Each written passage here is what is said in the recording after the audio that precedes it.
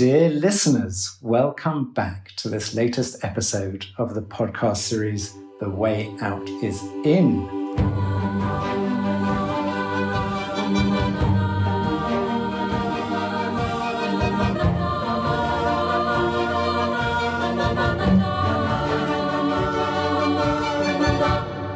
I'm Joe Confino, working at the intersection of personal transformation and systems evolution.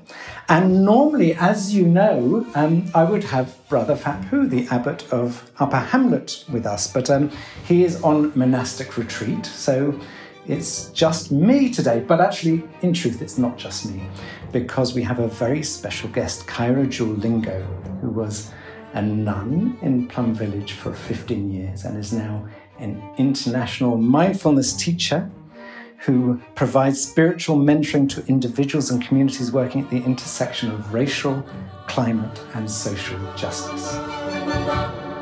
The way out is in.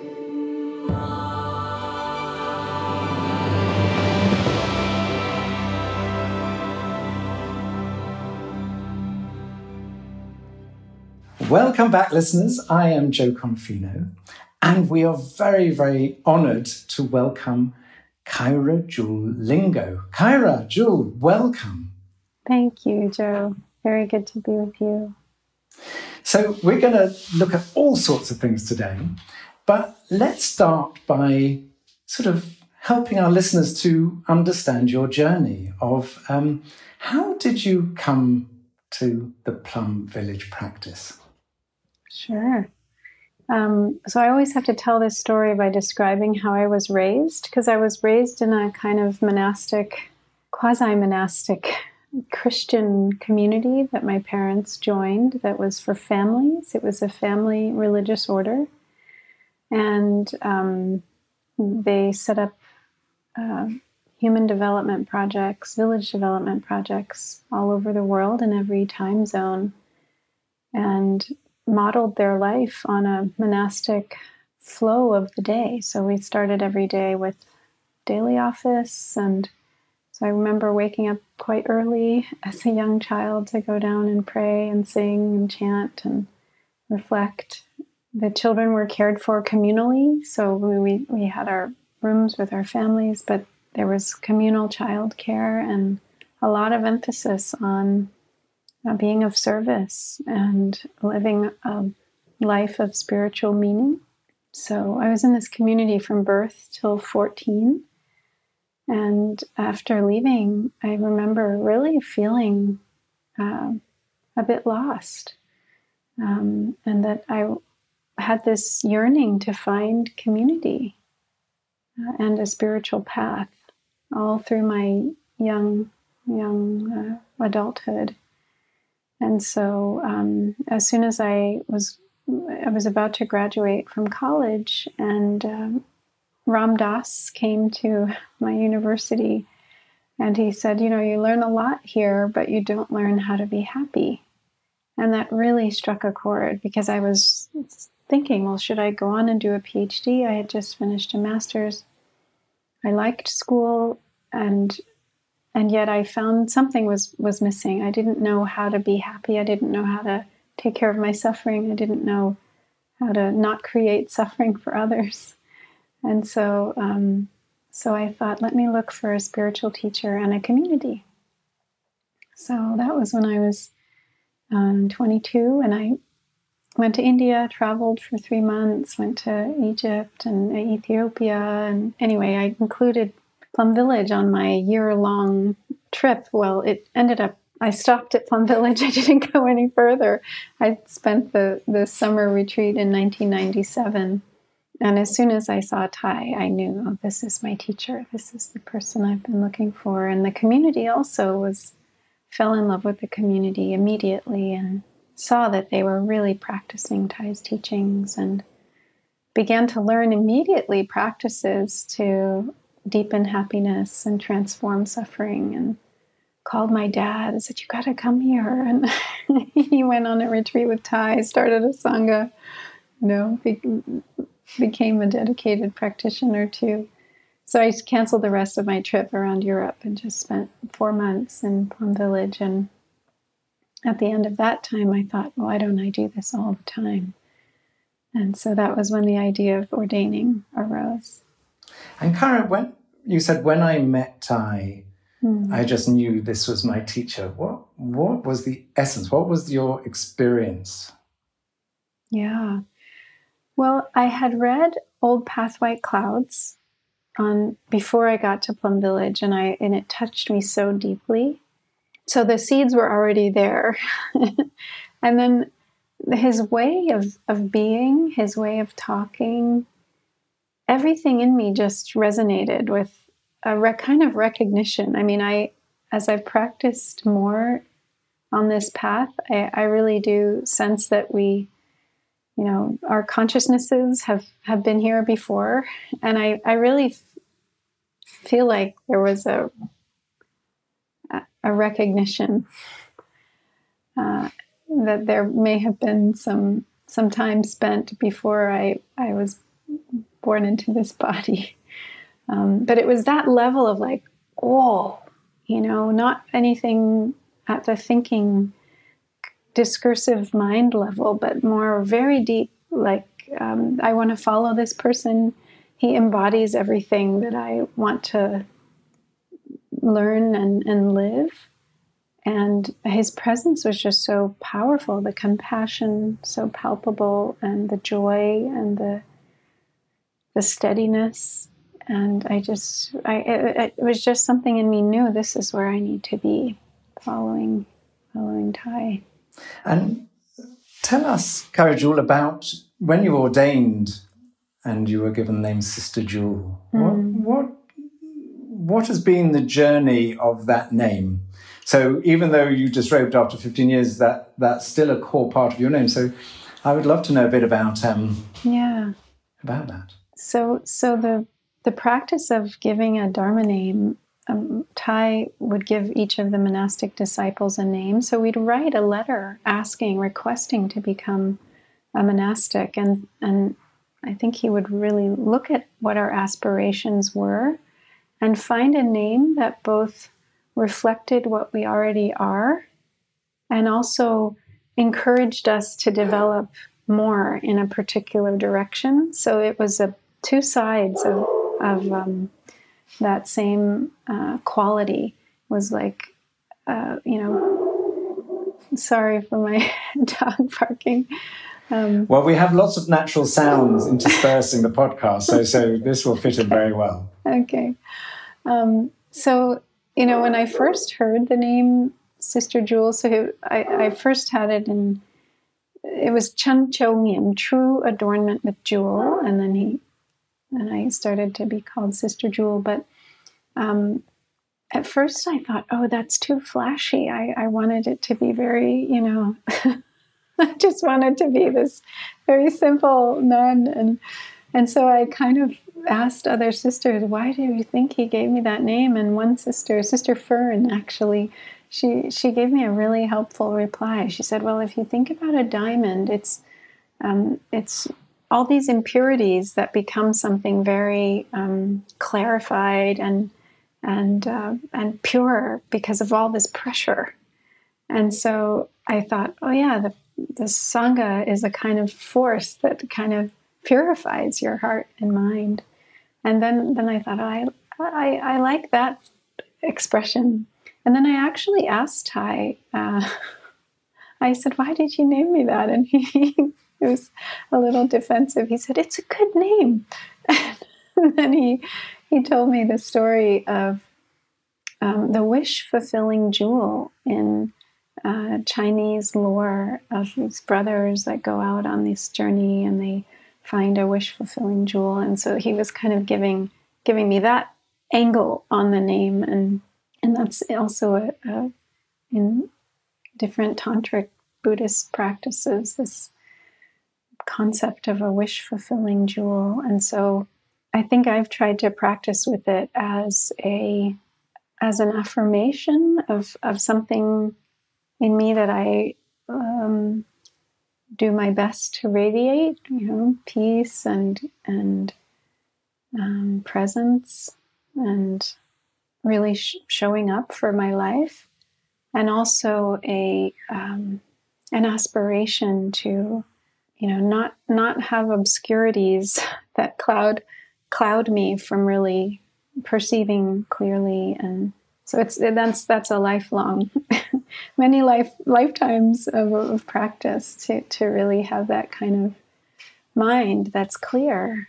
And when you heard about Thai's passing, how did you respond in the sense of, because at those moments, in a sense, we come back to the core essence, don't we, of what he represented, what he meant to you. Yeah. And I'm just wondering what you've been working with around that. Yeah.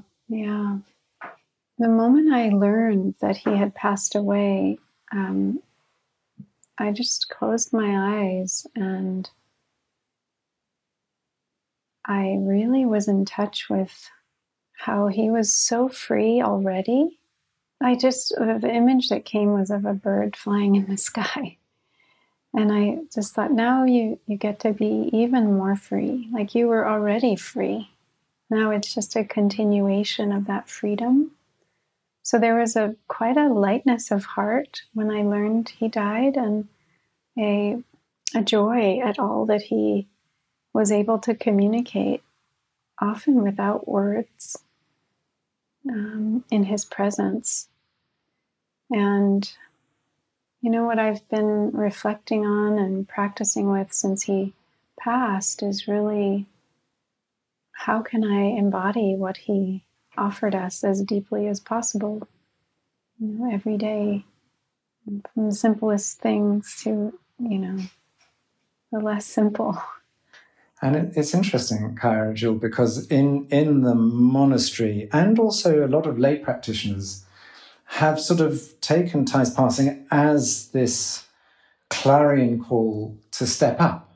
That actually, in a sense, everyone's been sort of not in Thai's shadow, but in a sense, he's the Zen master and I'm just his student. And I'll do my best, but he's the boss.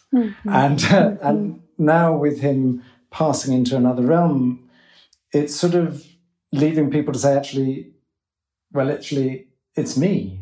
I need to step up. And I'm just wondering whether there's been a sense in you, you talk about embodying, but whether there's anything else that's come into your being around how you want to take this forward, this work.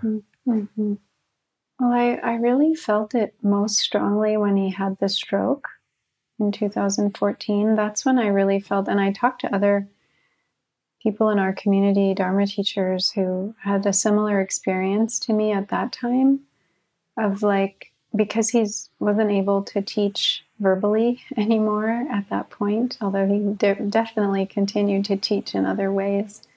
I felt like my presence as a teacher, as someone carrying on Thai's teachings, became more, it's hard to put words on it, but it just felt more solid in me. It felt more like it was taking up more space. Like him in me was manifesting more strongly. And other teachers, Dharma teachers, also said that they felt like, because he couldn't be teaching anymore, we all were more empowered in a way. And so that's what I felt then. And yeah, I think since his physical passing out of his body, I feel like I'm so lucky to have had the time I had with him.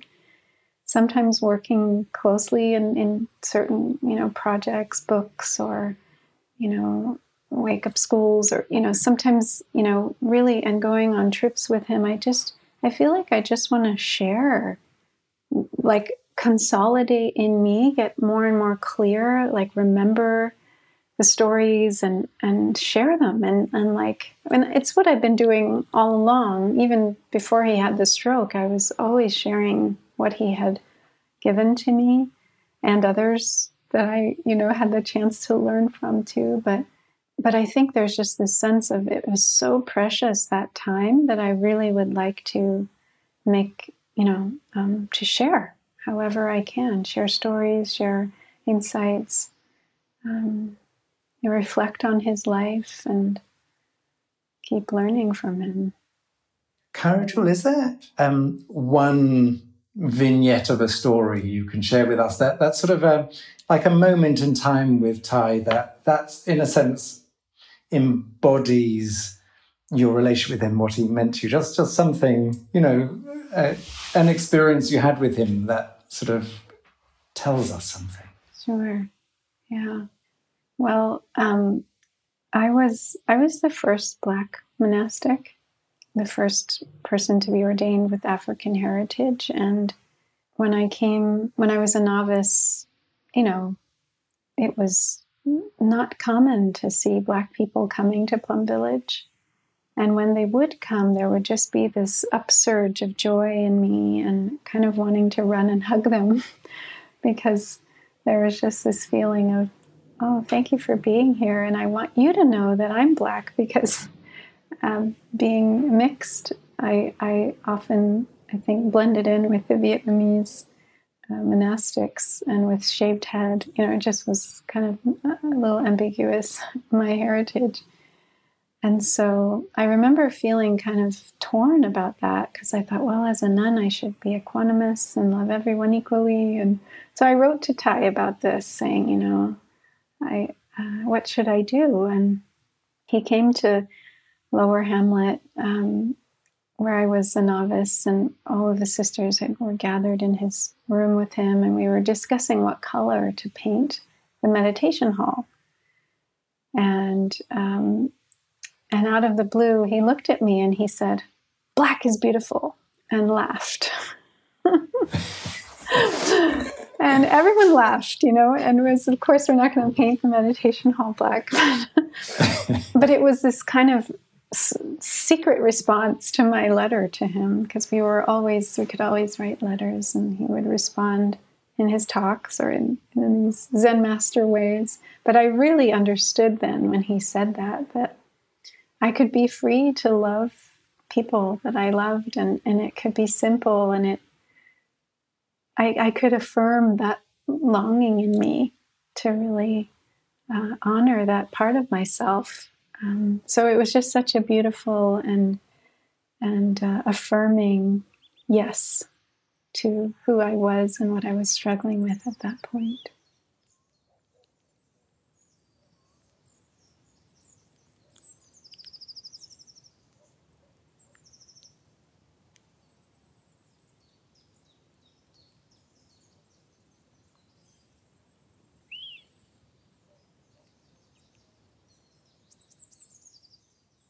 And as you say, for a Zen master, they don't have to give you an hour's lecture. It can be just a look and a phrase, and it's all understood. Yeah. Now, Kaira, after 15 years, you disrobed, and people listening might be, well, God, you were fully in the practice, you were part of this community, you were with the Zen master of your life, and then you decided to sort of move into another sort of phase of your life. What was going on for you at that time that questioned whether this path was for the rest of your life? Yeah. Well, there was a deep yearning to really express the mothering quality. And I thought that meant a biological child. I was late 30s, biological clock ticking. And I really, when I ordained when I was 25, and I felt very clear I didn't need to have children. I planned to spend my whole life as a nun. But so this other call really woke up in me as I was completing my 30s, and I worked very hard to not respond to it, and thought maybe this is just going to pass. So for 2 years in the monastery, I just sat with that, and then it didn't pass. And I thought, well, I don't know what else to do with this than to try to understand it, give it space. So for another 2 years outside of the monastery, but still in robes, I continued to sit with it. So I did 3-month silent retreats that Vipassana center is just really holding this question: do I need to be a biological mom? Because this urge feels so strong. And then I decided to disrobe. It did feel like there was as I was out in the world, still as a nun, I was seeing there was a path for me as a lay Dharma teacher, because I didn't want to stop having practice be the center of my life. And then what I realized some 4 years after I disrobed was that push to become a mother was some karma that I needed to work through. And I needed to do all the things, be in a relationship and explore that possibility. And what ended up happening was I really came to the place of seeing that was a karma that needed to be released, but it had to come up so that it could be released. And so there was a great lightness of letting that go and realizing that's not actually what I need to do in this lifetime. But I needed to go on that journey of realizing that. So it was almost like something from another time came and needed to work itself out on that journey of discovery.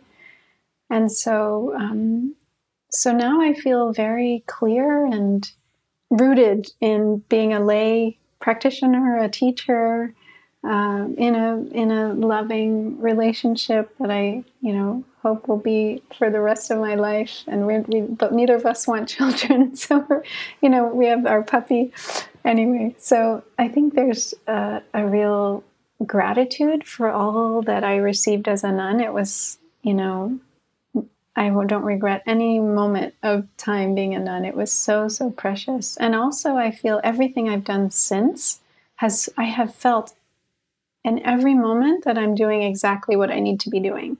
I never felt regret for leaving. I never felt I should be doing something else. It really was like life led me from one thing to the next, and I just needed to follow and allow things to unfold.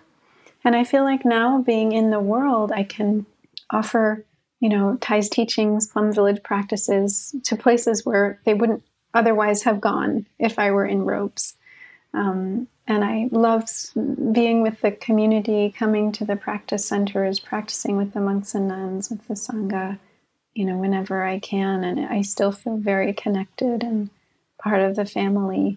And so I'm just grateful that thread didn't need to break for me to have this very profound realization. And let's move on to, in a sense, this phase of your life. But before we let go of the old one, in terms of the podcast, not in terms of your life, Thai was, as the teacher and the Zen master, obviously always felt very sad when someone left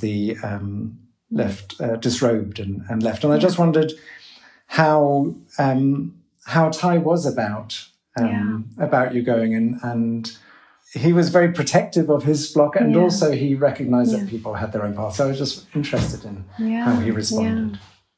He didn't judge, or I could just tell he wanted me to stay, but he wasn't pulling me to stay. It was very beautiful, actually. I knew he loved me. I knew the Sangha loved me. It was one of the hardest things I've ever done, really. Actually, it was the hardest thing I've ever done, to leave the monastic life. And to do something that so many people that I loved and respected didn't want me to do. It was sort of the first time in my life I'd ever gone against, not against, but not done what was expected of me by so many. And nobody in the community judged me or shamed me or blamed me. There was just sadness and, a wishing for it to somehow be possible for me to stay. But there was a really beautiful, I think, on both sides, just the love was so mutual that there was a real wish to, part with love. And so I didn't know I wanted to disrobe when I first left the community. I just knew I needed space to make the decision. So I asked for a year sabbatical, and the Sangha allowed me that. And then as time went on, I wrote back and I said, I need more time. And eventually I realized I was going to disrobe. But Thai was, I think, sad, and still I felt his love very strongly. There was no pushing away. Beautiful. Yeah. So let's focus, Kaira Jewel, on your practice since then. One of the things I really wanted to explore with you is your work with Black, Indigenous and people of colour. It's a real commitment you made, and as you said, you were one of the only Black women to be ordained. And I'm just wondering about what it is about your commitment to serve those communities that's so important to you. Yeah. I think, what's so powerful about Thai's teaching and the community is this huge heart of inclusiveness. Thai and the Sangha are always reaching wider. The reach is like the Brahma Viharas, the loving kindness, compassion, joy, equanimity. They are immeasurable minds of love. So there's this deep, beautiful bodhisattva aspiration in the practice to be immeasurable in terms of the people, the experiences that we can hold and share the practice with. And I think feeling so loved and included in the community, and then seeing how few BIPOC were at our retreats in the US, which is, in a few years will be majority BIPOC country. But when I was starting to go on retreats with Thai in the US, the retreats were getting much bigger, like thousands of people, and there would be hardly any BIPOC. It was a pretty homogeneous population, and that just filled me with a lot of sadness to not see people represented there that were part of society and that very much yearned for and needed these teachings. And so we approached Thai. We said, would you teach a people of color retreat? And so in 2004, that was the first one. And we thought maybe we'd get 70 people. I remember putting ads in different magazines with brothers and sisters. We put posters up through Harlem, and, 400 people came. And it was this huge, you could see the need was so great. And in so many practice centers in the West, they were majority white. So if you were BIPOC, you would come there and there would be unconscious, oppression, unconscious privilege, and white supremacy expressed, whereas people would, wonder, why were you there? Were you there to clean? These things still happen today, where white people unknowingly harm people of color because they're not used to being around them in daily life. So when we're together in a spiritual setting, there's discomfort.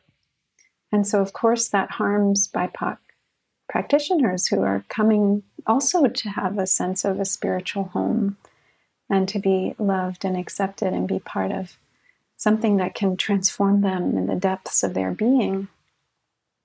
So not only was it about opening access to retreats and creating spaces where BIPOC folks could feel understood and met, because there's a huge level of denial in many countries that are predominantly white that denies the history of racism, of slavery, of, the indigenous genocide. And even now in the US, there's a huge, effort to ban books and to erase history that makes white people uncomfortable. So when you live in that kind of society, it's really important to have spaces where that history isn't hidden, because that's part of the healing. And everyone needs that, not just BIPOC. White people need that too. Anyone of any privilege needs to be in a space where that history is acknowledged and integrated into our practice. And so that's what we began to do. Out of these people of color retreats, we created a special touching of the earth practice to each ethnic group in the United States.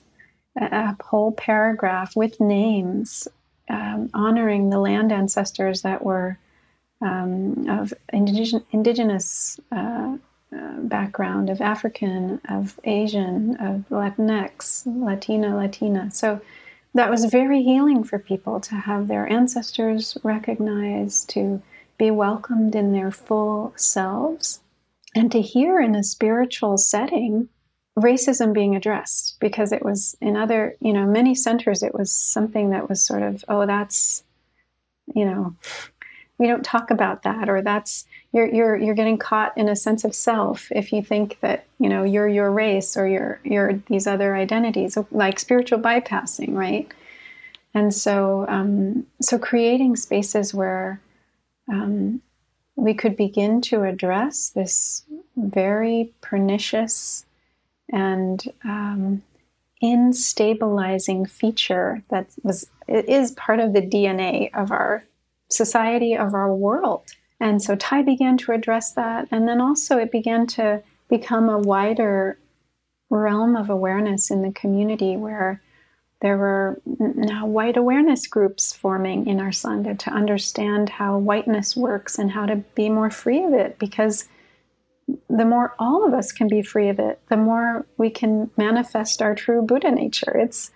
It's part of freeing ourselves on the spiritual path for anyone, is to undo and unravel these basically delusions and lies that our society has created, that history has wound around us about who has value, who doesn't, including patriarchy, our sexual orientation, our gender identity, all the age, all these different ways that we are privileged or not. And so I think what's been so transformative for BIPOC folks in coming into touch with the practice is, it's so common that the message from our society to people of color is, there's something wrong with you. And if you think that's a problem, that's your problem, right? That's the message. And so these spaces for BIPOC folks, first of all, because there are spiritual spaces about healing, about knowing our minds, the message is, there's nothing wrong with you. And if you think there's something wrong in society, you are right. So it's an inner and an outer affirmation of, yes, white supremacy exists and it is deadly. And here are Dharma practices that can help us as individuals, in our relationships, in our families, but also in our world, in our institutions, systemically, to see that everyone is being deceived by this story. And we can all wake up to a deeper truth about ourselves that can be extremely healing, because these things aren't disconnected. White supremacy is completely connected with the climate crisis. Some teachers say it's the mother of the climate crisis. So as we get to this, how did this distinction come about of valuing, parts of ourselves or groups of us over others? That's deeply embedded in all the ways we treat other species, our planet, our atmosphere. So, Kaira, I just want to sort of go back to different aspects of what you said, just because I think for our listeners, it's really helpful to have a deeper understanding of this. So, and the first element of that, as you said, which I've experienced too, is that you go to different practice centers of Plum Village or other traditions, and even though the people who attend these may be full of mindfulness and practice, that there's this big blind spot. Yeah. And it's not an intentional, because those people often mortified if they're shown to that they are being racist. Yeah. So two aspects of that. One is how have you dealt with your own feelings when you come across these situations? So it's very easy to feel anger, frustration, sadness, etc., etc. When you come across these and you face them, what is it that it brings up in you, and how do you handle those feelings for yourself? Mm-hmm. Mm-hmm. So it's not very different for me than any other thing someone would project onto me. If, someone thought I took something and I didn't take it, or, had a misperception about me. I think, seeing, and it's not even just when things happen to me, but if I witness something that's a manifestation of racism, white supremacy, there is, pain, anger that comes up, often a sense of alienation, of like, this deep message that I've received my whole life, that I don't belong because of how I look. I remember as a child, I thought I had to have a thinner nose, and I would hold my nose, the bridge of my nose, thinking I could make it smaller, look more like a white person's nose. So that was so deeply embedded in me, this sense that there was something wrong with me, pre-verbal, So when things like this happen in life now, there's this sense of it's touching that old experience of there's no, people don't see me as belonging in this picture,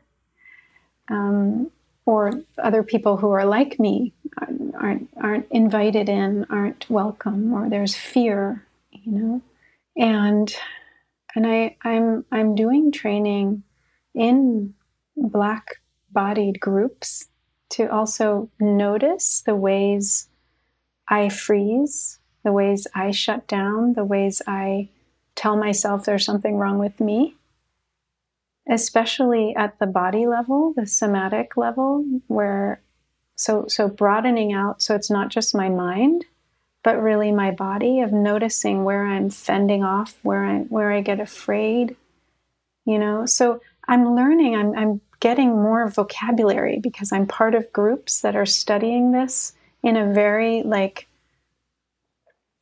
very intricate scientific, So if I am hearing, for example, two white men speak at the dog park and they're getting upset about something race related, and I notice my heart rate go up and this visceral fear, as they were talking about, Black people. And I didn't even know what they were talking about, but they were angry. One of them was angry, and it was about something a Black person had done. And I was like, I could feel the level of fear, like not an experience I often have. They weren't talking to me. I was overhearing them, but I really felt this fear. I was aware of it. I was like, oh, this is my collective consciousness being, activated by, the people I come from had to be very careful if white people were angry historically, right? That could mean death. So acknowledging that, recognizing there's nothing wrong with me for feeling afraid, taking care of that, soothing that, and talking about it, processing it with people that I trust, and giving it space and just noticing. It took like a few hours to come back to a place of calm. It was like a low-level activation, but I was aware. And so I noticed the whole length of that experience and how triggering that was. And so, honoring those experiences, feeling them in my body, bringing in care to my body, not pushing them away, not telling myself, oh, you're overreacting. No, I have every right to feel this way. And I can care for that, and I can still go back and talk to those people who I overheard speaking with a calm and open heart, because yes, we may have different views on society, but once I'm caring for what I'm feeling, I'm not reactive to their, who they are, and I can, interact in a way that isn't from that place of fear and doesn't other them. It's interesting, Kaira, because firstly, thank you for talking so deeply and profoundly. And I'm just aware that as I'm listening to you, I'm listening very, very closely and deeply to you in a way that I wouldn't normally do. And I'm a white man, 60. I'm Jewish. My family on both sides were persecuted, and yet I've been very privileged in this life. And so just listening to you and really allowing myself to be 100% there for you seems to be very important, because you're speaking a truth that needs to be heard, but not just heard, but deeply respected. And I'm just wondering, for many listeners who are white, and maybe, and I would imagine if they're listening to this podcast, they care deeply and profoundly about humanity and about discrimination, but still have a lot of unconscious attitudes or responses. What would you like white people to do? Because you can say, well, just be aware, just listen, just read up about it, educate yourselves, and maybe all those are important. But I'm thinking of the quality of what you want people to, how you want this to be heard or responded to. I guess I would say, be in your body, whatever this brings up into you, whatever this brings up in you, feel it in your body. If you have a visceral reaction, if you have an urge to do something, if you have, if you want to make noise, or like to just listen and allow your body to respond. And with everything about race, to do that, so if you find yourself uncomfortable or embarrassed or triggered or not sure what to say or do, to really stay in your body and let yourself dwell in that experience of what it's like to be uncomfortable. I think so much of our problems come from not being willing to be uncomfortable. James Baldwin has this quote, something like, the reason why white people are so afraid to not hate, to stop hating, is that if they feel what's beneath the hatred, it will be so uncomfortable. They don't want to feel it. So the hate is a kind of protection. So if we can get through that, and it's different for different folks, it's different things. Maybe not hatred, maybe it's fear, maybe it's shame, maybe it's, judgment or apathy. So what's beneath that? If we can hang out with what's beneath that, that is the answer to everything. It's not avoiding what's painful. So that's really interesting, Kaira, because as I'm sitting here talking to you, I'm feeling a tightness around my belly. I'm feeling my head is quite heavy. A feeling almost of being, it's not quite right, but it's the word that came into mind. I'm feeling a little bit lost. A sense of discomfort, which on, I've now recorded with Fatbu, 21 episodes, and this feeling hasn't come up before. So I think this is part of what you're saying, isn't it? Saying, if we go back and listen to our bodies, my body is telling me something, like a tightness, feeling a bit lost, feeling uncertain, not knowing how to handle that experience. And I know that when I was living in New York for 5 years, I was quite astonished, even though there's a lot of racism in the UK, but it was hidden from view for me in a sense of the life I lived. But coming to the States, it was just overwhelming.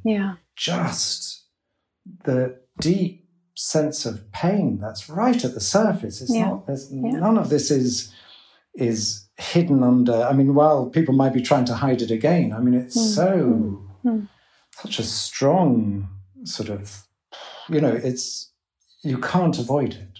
Mm-hmm. Mm-hmm. So I'm just sort of, so I think it's really interesting, that sense of how do white people respond and what white awareness is. I mean, what advice would you give, apart from feeling sort of, the feeling in our body, when you talk about within a Plum Village practice, their white awareness workshops and stuff, what can you give us a sense of what it is what sort of awareness are we looking for in people? Well, I think it's exactly what you just described. It was so beautiful, Joe, of just actually naming the discomfort, because part of white supremacy culture is to perform, to have to, to be in a mask, right? To not be vulnerable, to not share what's really going on, because then we lose power, we lose control. That's the idea anyway. That is a part of this whole culture that has, created racism. And so what you just did, I feel, is so powerful of being with it, naming it, giving it space, not hiding from it. And I'm curious, after you talked about it, how do you feel in your belly now, in your head now, and when you spoke about it, or when we held it together in a way, like, what do you notice now? Well, I feel lighter. Mm-hmm. I think the truth for me is that I'm not sure how to be with this issue. Yeah. It's so deep and yet I feel also it's been very politicized in the sense of, I think there's a lot of fear about saying the wrong thing. I mean, before we started this conversation, I said, Kaira Jewel, if I say something inappropriate, please let me know. We can stop and just re-record that bit because there's this fear of it's such a tender and sensitive topic and is so political for good reason that I think people also fear that even if they have good intent, that they'll get it wrong. Yeah. That they'll say the wrong thing. They'll say the wrong phrase. Rather than people of colour, they'll use a phrase that was it's no longer appropriate or whatever. And so I think it's hard to reach the tender part. Because you have to go through a lot of layers to get there. And I think really acknowledging that, there's courses that I've taught with a white, she was a nun, and then she had just wrote Melina Bondi. We've taught courses together, but the culture in many spaces, like that course that we both taught about healing racialized trauma, is about being kind to ourselves. We're all learning, White folks have a different journey than many folks of color, but we're all learning to wake up from this. And we can help each other. We can support each other. Now that looks different, It doesn't necessarily mean doing the work together, but, but sometimes it can. And then maybe having affinity spaces where we have a chance to speak with our own, groups. But this sense of, nobody chose to have these views, enter them by osmosis. It happened, right? And so understanding that this is something that, generations have passed on to generations after, and it's a lifelong process of waking up to that, of healing that.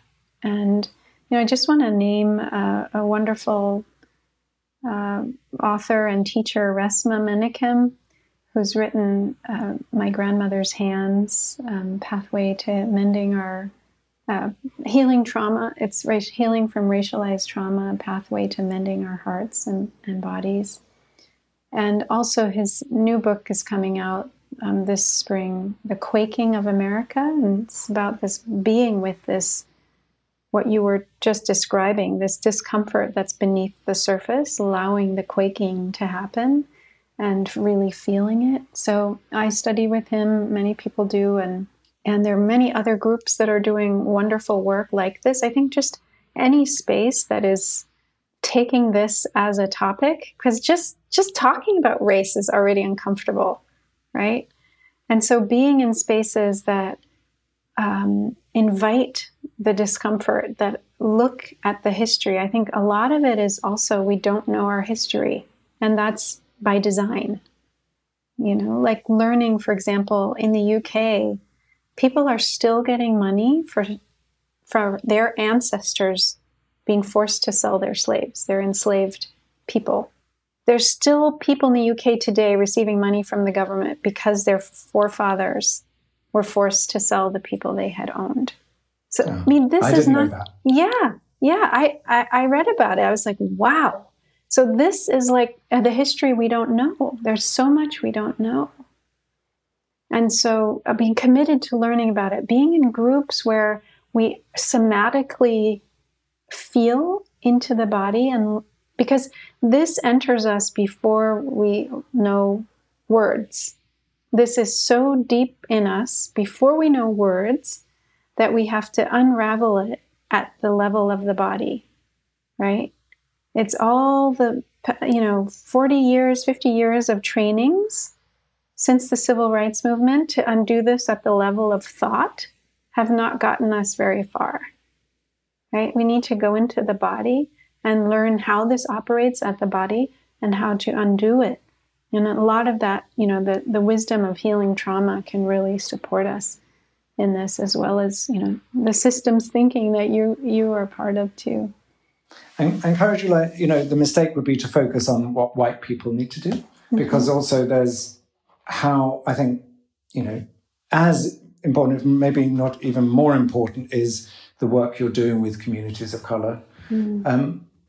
What is it that the practice brings that may be specific to those communities? And what are those communities? And I know it's a big generalization, but if there are specifics of what can support those communities in healing these deep wounds, because the persecuted and the persecutors, as you say, they need to do their own work. But in terms of those who've suffered generations where that trauma has been passed down and is so embedded also in their thinking, what is the work you do that helps to unlock that resonates with people? Yeah. I think just having BIPOC spaces already is one piece. I mean, that's not the only part of it. I think, there are centers where I teach where sometimes it's a general retreat, so it was likely be majority white, but the majority of teachers are teachers of color, which is happening more now as more Buddhist lineages see we really need to train more teachers of color. If we want more folks of color to have access, they have to have also teachers that know their experience. But you'll have spaces that change radically, even if they're, what I've noticed is when you have retreats where there are more teachers of color, more BIPOC tend to come, and you naturally get a more mixed group. And both white folks and BIPOC feel many times more comfortable when the group actually looks more like it does in the real world. So I've seen white folks say, I come to a retreat that's mostly white and I don't feel comfortable. Because that's what, the world they live in is one, where they want to have folks that they see in their daily life, in their spiritual community. So, what happens for BIPOC, I think, especially, is just having a space where a priori it's understood that their experience is seen.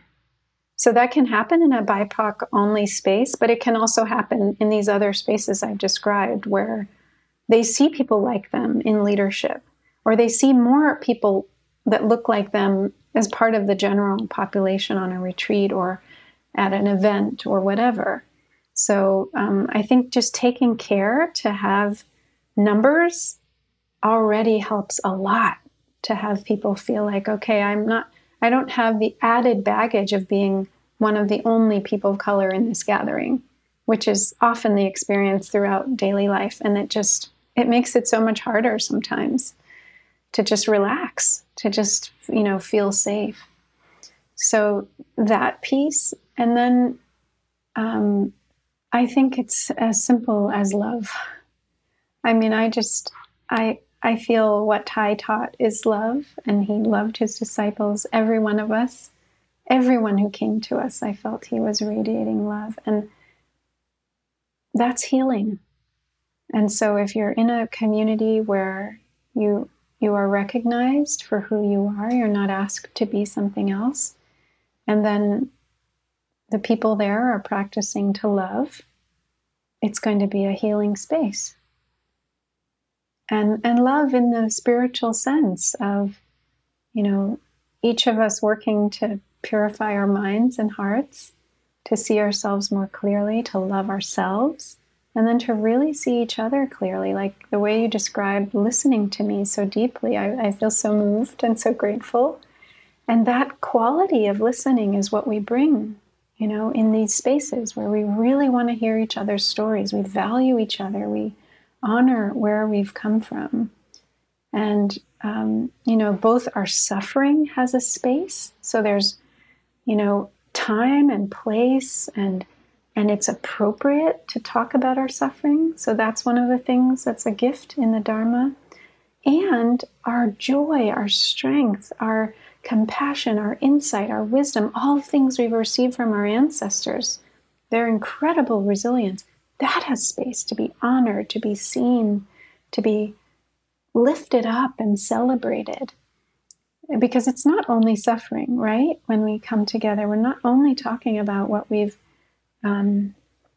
lost or suffered. We're also coming together to share, all of our triumphs and the beauty of being in a BIPOC body, which there's much beauty in that experience. So I think that's where the health comes in, is not having to shut down any part of ourselves, and also being affirmed in all of the strength.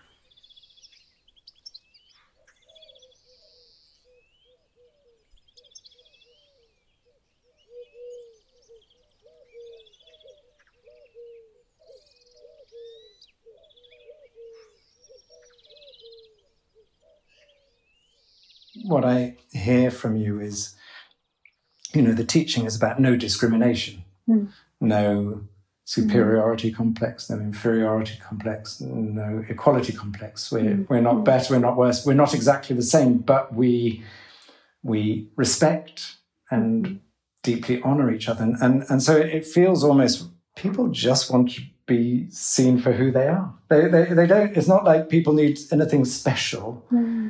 It's just people want to just be held and loved for who they know themselves to be. Yes. Deep down. Yes. Yes. And there's no discrimination there, because a white person, a person of color, a woman, a man, an indigenous person, someone from an industrialized country, when it comes down to the core, it's just our humanity, isn't it? It's just, we just want to be seen, recognized, accepted, and appreciated. And actually, no one doesn't want that. Yeah. And actually, no one really wants more than that. Yes. Yes. Yes. I was just going to say, so I lead a weekly BIPOC meditation group with Maricela Gomez, also a Y member, a Plum Village practitioner, Dharma teacher, aspirant.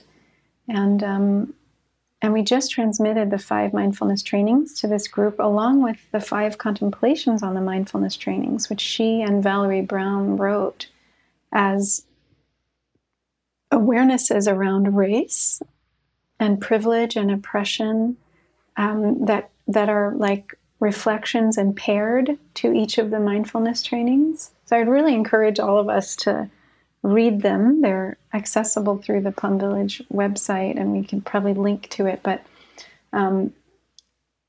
we transmitted both of those in a ceremony. And it was so joyful. It was so profound, the level of People wrote to us after. I couldn't believe how close I felt to everyone, even on Zoom, how much I felt embraced and loved by the community in this transmission. And I think maybe 28, almost half of the group took the trainings. They received their Dharma names. They were so happy to receive a Dharma name, to be part of this stream. So just,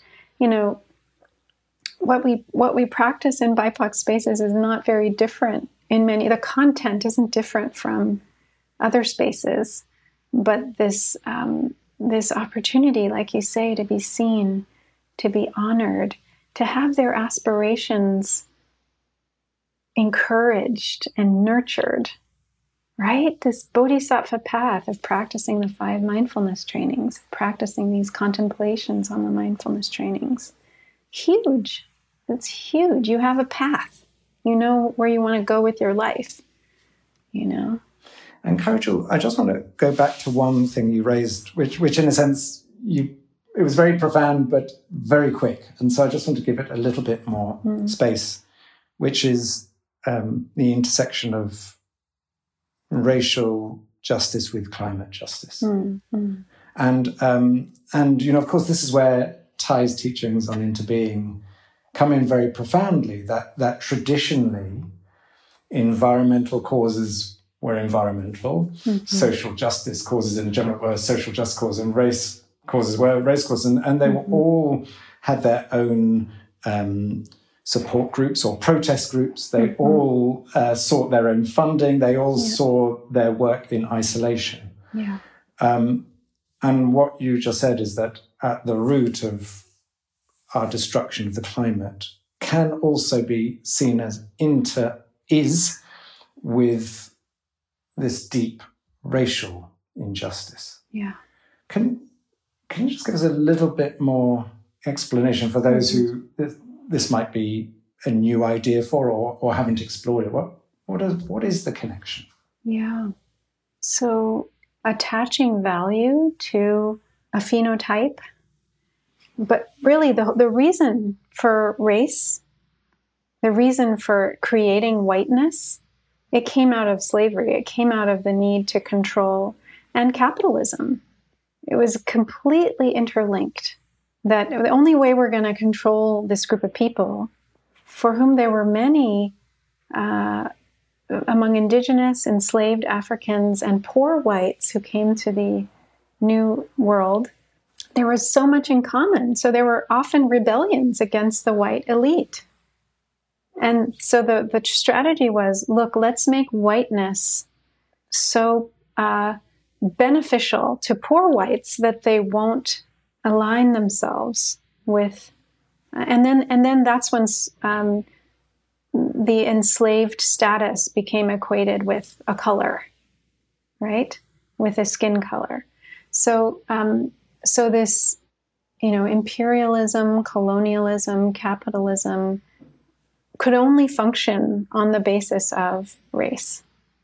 And these were the machines of climate change, right? They were born from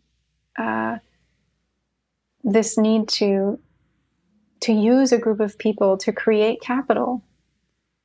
This country, the United States that I'm in, is only a world power today because of the enslavement of millions of Africans and the genociding of millions of native peoples.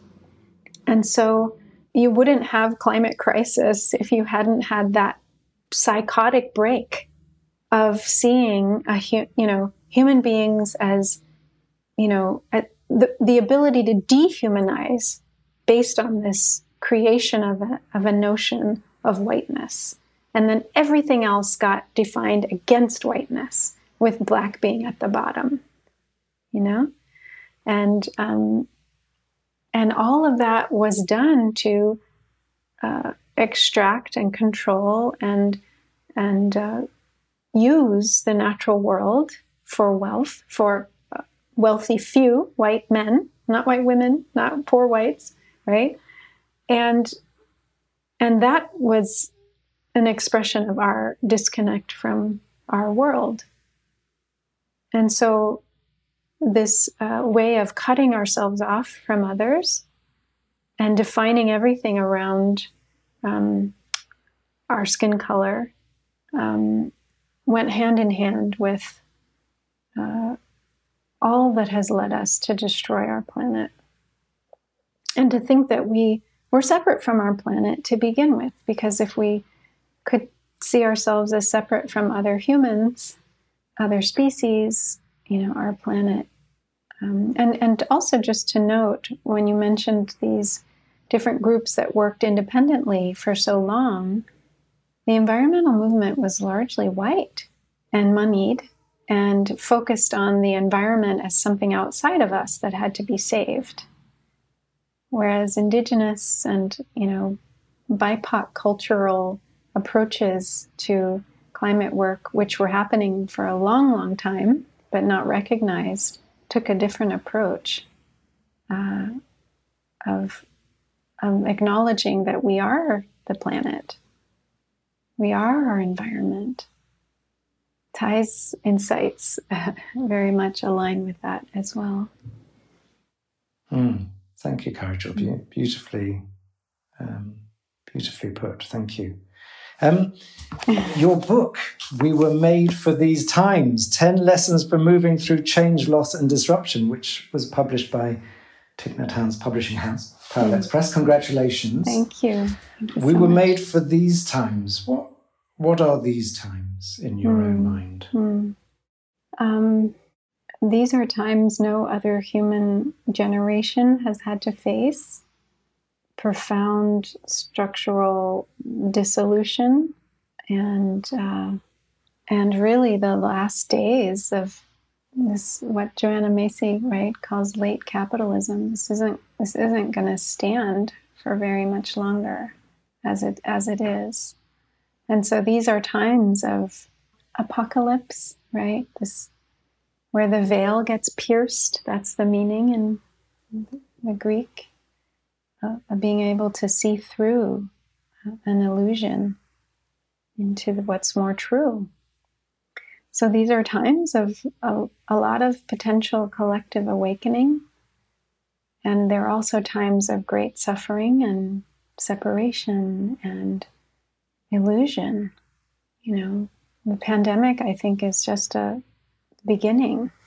And it's already been so devastating that countries that had come out of extreme poverty are now going to see those gains set back for decades because of the pandemic. But we are also being, told by scientists that we have less than 10 years, maybe 8 years now to come about face before, the already devastating consequences that we're already seeing become, debilitating. Where our society just simply won't be able to function. And we already see it happening with the shortages of labor and, the shipping issues and, things that we could rely on that we are not able to rely on. The fact that we don't share a common truth. The news used to be something everyone had faith in. Whatever, their backgrounds. Now we're having these silos of information and we don't agree on the same reality. How do you have a country when you don't agree on the same reality? Last time that happened in the US, we had a civil war. So we're in very dangerous and difficult and extremely potent times where we really need to keep our heads above water. And we can. So when you say we can, because you have 10 lessons for moving through, and of course we don't have time to go through the 10, but if you were to, and hopefully people listening will want to get the book and then they can go into detail, but what's the essence of what you're telling people? Because Thai's teaching are about being in the present moment, about impermanence, about coming back to your breath, about compassion, about letting go of this disconnection. So there are many teachings, but in terms of actually what people need now as a general rule to help them through these times? What is your essential teaching here? It's what we've been talking about, that if we can be with what is happening in the present moment, and we can, if we can not resist it, not push it away, not judge it, but embrace it with mindfulness, with kindness, with friendliness, with curiosity, with a clear mind, with presence, which can be cultivated in every moment, then we have at our disposal so much more to meet the difficulties than we would if we were resisting and pushing away and fighting what is. So that if we can be with what's here, rely on each other, see each other, be with each other, build community, and honor what's happening. This is a natural consequence of what has come before. Then we can be in the next moment and the next moment and the next, whatever it is. So we don't have to be stuck. We don't have to be, we don't have to suffer, actually. As difficult as things may become or already are for many, there are practices and ways of approaching our life and our collective dissolution that if we surrender to it, if we flow with it, that's actually a creative process. So I often think of the caterpillar that builds this cocoon and starts to dissolve into this soup. We're in that process now. We're in this dissolving. But if we can trust it and open to its possibilities, even in the darkness, even in the pain of the loss, we're more able to access the potentialities of what it can become than if we say no, we shouldn't dissolve. But a caterpillar has to dissolve if it's going to become a butterfly.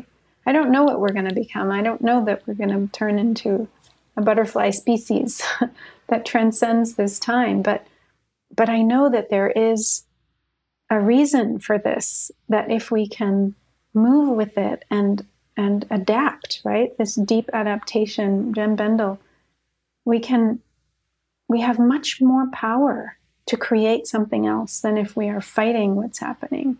And I think that's the spiritual practice gift, is all these practices of being with our breath, being with our body, being with each other, tracking what's happening.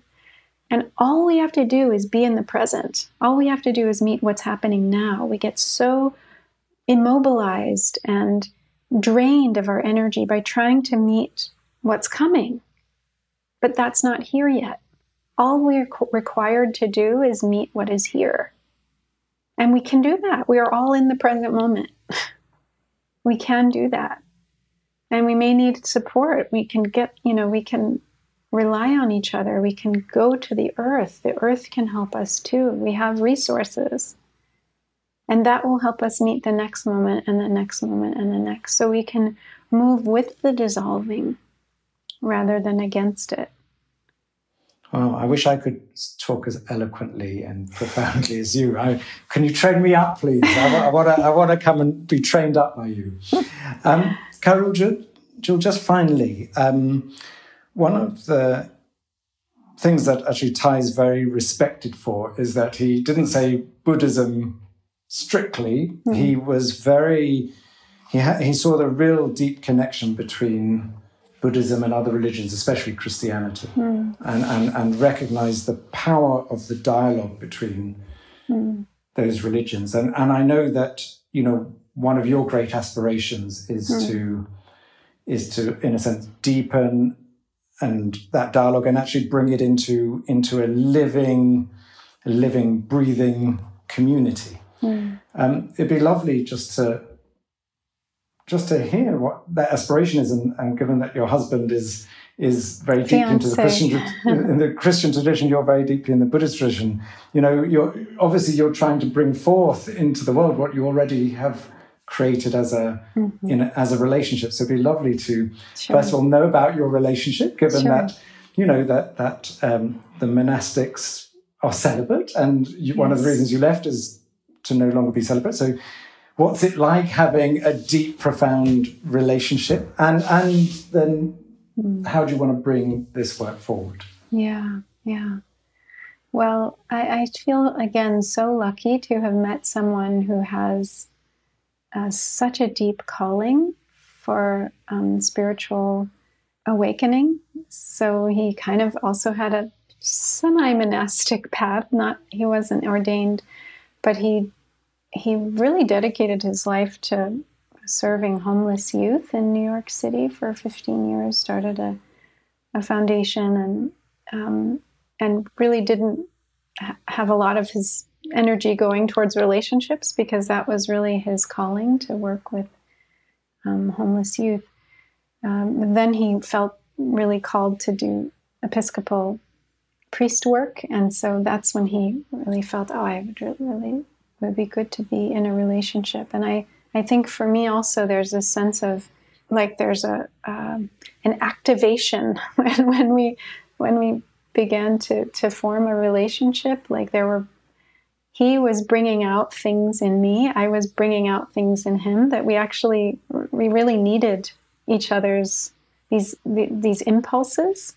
It was actually he listened to this course I had created and said, you should make this into a book. So that's why the book is there, is because he said, you already have it all written. Why don't you make it into a book? Anyway, so it feels very whole to be on a spiritual path with someone who, where there's really deep love, also like human love and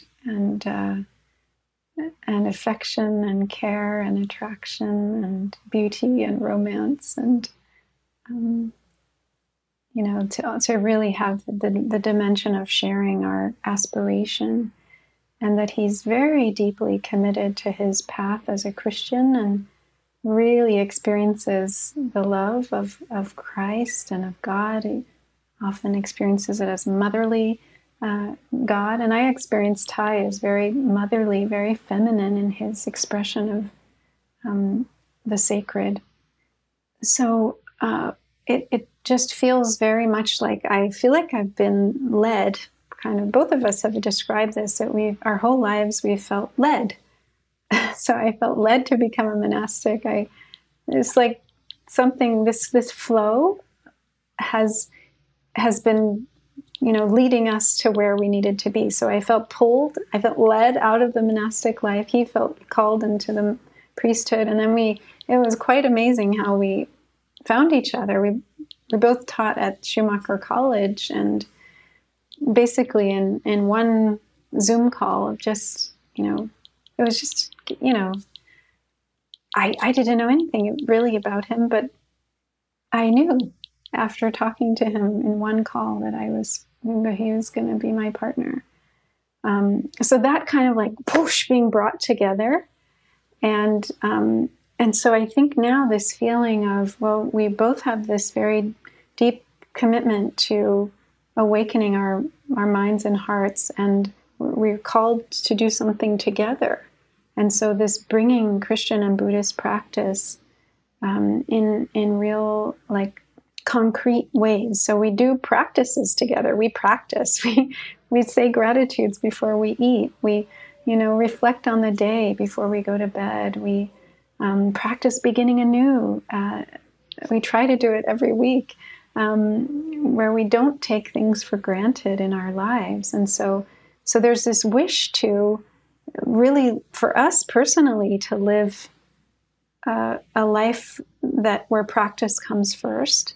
And so we need to be in a practice center to do that. So we want to start a Buddhist Christian practice center where we can offer training and give folks a real experience where people can come and live like they do in other practice centers. And we have a schedule from morning to evening of ways to engage. And I really think that what this time calls for, with so much change, with so much disruption, with so much at risk, is more and more of us who are holding down the fort, who are really doing the deep spirit work of seeing interbeing. And you need to slow down to do that. You need to have less, there needs to be space for that kind of consciousness to emerge. And so I really think that's what I'm called to do, what we're called to do, and to provide space for others to do that is not caught by the notion of Buddhism, the notion of Christianity, that can really receive the fruits of those traditions as they manifest, at least in this situation, through me and my partner. And we do a monthly group. We just started a monthly group last month, and it's every last Monday of the month, a Buddhist Christian community of contemplation and action. So it's a space where we are going to be practicing together these different practices from our various traditions and what it means to manifest that in the world.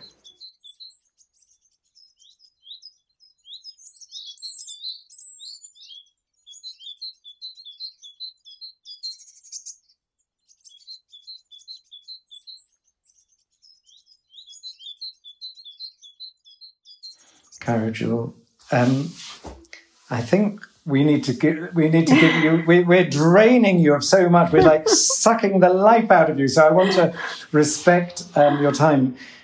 I'm going to ask you maybe if you're willing, because Brother Fat Poo is not here, and he normally gives the guided meditation at the end, to offer us a short guided meditation. But apart from appreciating your time and energy and deep insight, and the way you have talked about such deep issues with such calmness and clarity and insight, has been beautiful. So thank you. And I just, one final thing. So what our readers can't see is that you're sitting on the Zoom call, you're sitting, and behind you on your left side is a large picture, a black and white picture of Thai. And he's sitting down with his hands together, and he's looking towards you. And the whole time you've been speaking, it's like Thai has been smiling at you, and imperceptibly, I'm sure I've seen him nod several times, saying, Kaira Jewel, yes, I agree, yes. It's like he's looking at you with deep love. It's quite extraordinary. It's hard to explain, but it just it feels he's been present in this conversation and acknowledging you and your contribution. So that's lovely. But Kaira Jewel, would you honour us with a short guided meditation of a few minutes, just to allow us to resettle, come back to the present moment, and close. Thank you. So noticing what's here. Maybe it's your breath. Maybe it's the contact between your body and what's supporting you right now. Maybe it's the temperature of the air on your skin.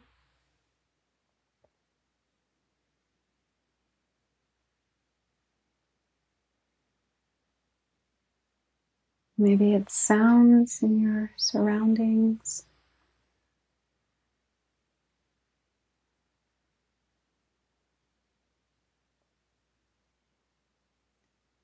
Or something in your body, something that's buzzing or painful or tense or at ease or cold or warm.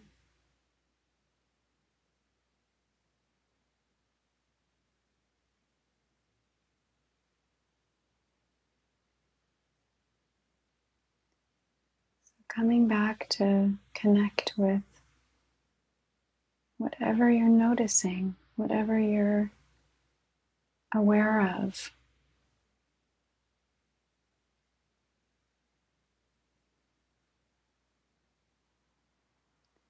And not asking it to be any other way.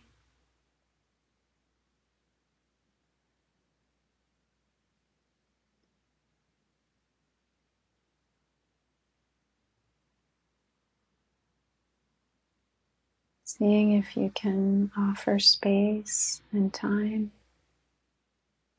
and permission for whatever this experience is to be here and to unfold.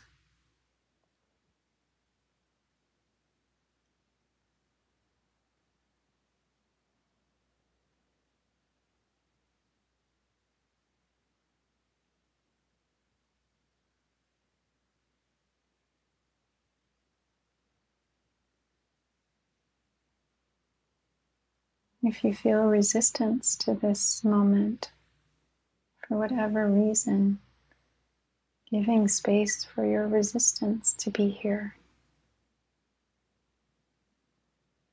So if there's any kind of reaction to what you're experiencing, letting the reaction become what you allow and give space for.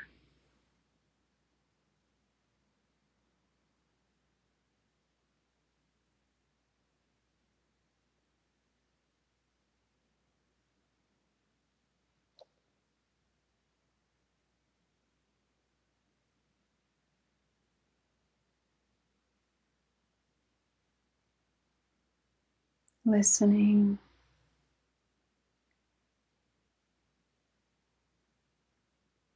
and opening to what's here.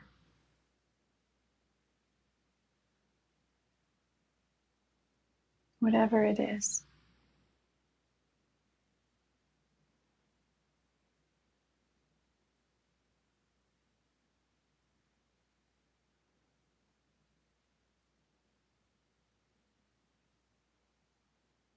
Letting yourself be held by the earth, by the present moment, just as you are.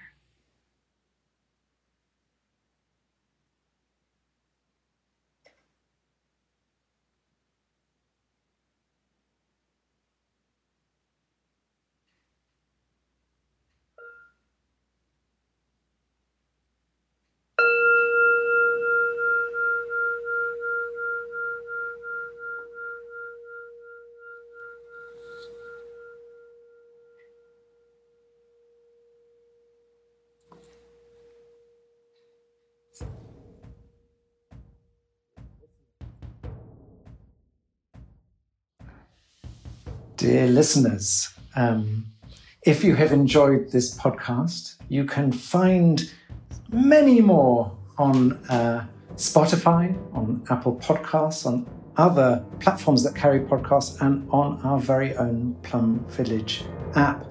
And this podcast has been brought to you by the generosity of donations to the Thich Nhat Hanh Foundation. So if you would like to contribute to the foundation to support these podcasts, then please go to the Thich Nhat Hanh Foundation website. Thank you and go well.